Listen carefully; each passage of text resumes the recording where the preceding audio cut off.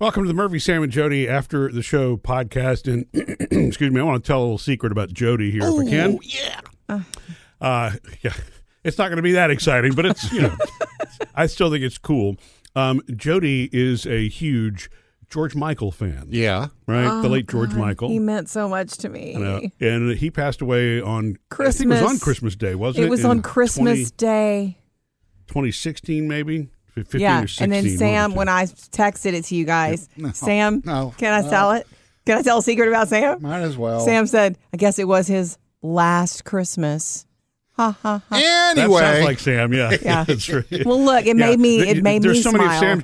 so many of those jokes from Sam that end with, is it too soon? It's always that one too soon. definitely is too soon. Yeah.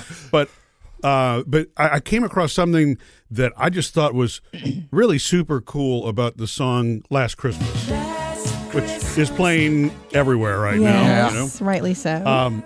It's been covered a million times, but the original version is by Wham. Mm-hmm. And George Michael actually wrote the song. In fact, that was one of the things. Sam, this is really kind of like your music news stuff. But Yeah. He wrote the song in his childhood bedroom.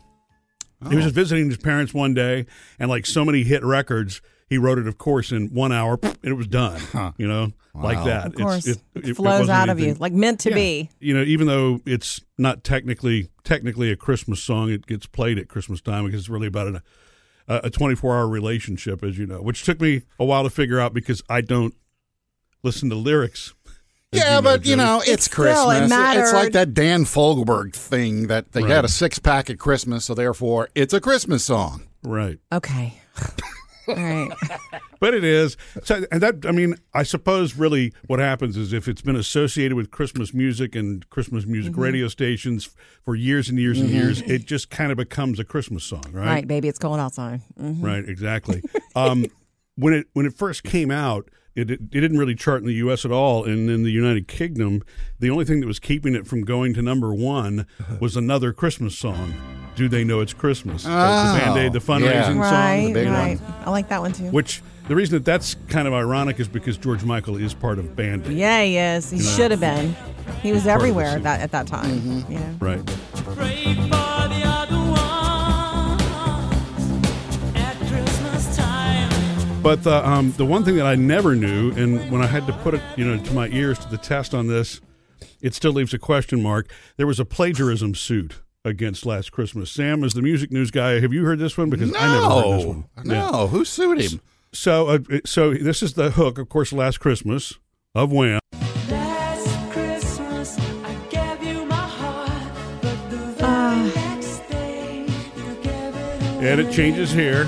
This year, to save me from tears, I'll give it to someone special. So the people that sued him were the writers of this song by Barry Manilow. See, I feel sad when you're sad. Okay.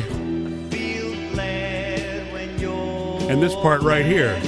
You only knew what I'm going through. It is not the same. I just can't smile without I guess that was a late 1970 song, but so they took it to court. Who do you think won that one? Probably George Wham. Michael. Yeah. Yeah, George did. Baby. And actually, he Yes. had the brilliant case because his lawyer brought in 60 different examples of songs with the same kind of melody. That they say there are so many songs that have this kind of transition. Here, listen, it wasn't stolen from Barry.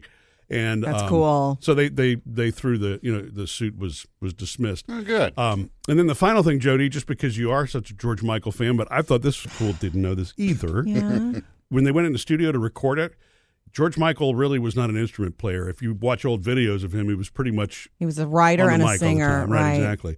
But he insisted on playing the keyboards. And so that dun, dun, dun, dun, dun that you hear is George Michael. Wow. And he's occasionally, moving the jingle bells every now and then. But they said it made the recording session excruciatingly long because he only played with a handful of fingers on the keyboard because he wasn't experienced. So it took a few takes before they got it right. Oh, Well, why did he wow. insist on doing it if he didn't know how to do it? Maybe he was challenging himself to do something he wanted to do. Could be, yeah. I mean, he wrote the song. Maybe he was just passionate about it having a certain sound, and and feel to it. He was heard in the studio to say, "This is how Barry Manilow would do it."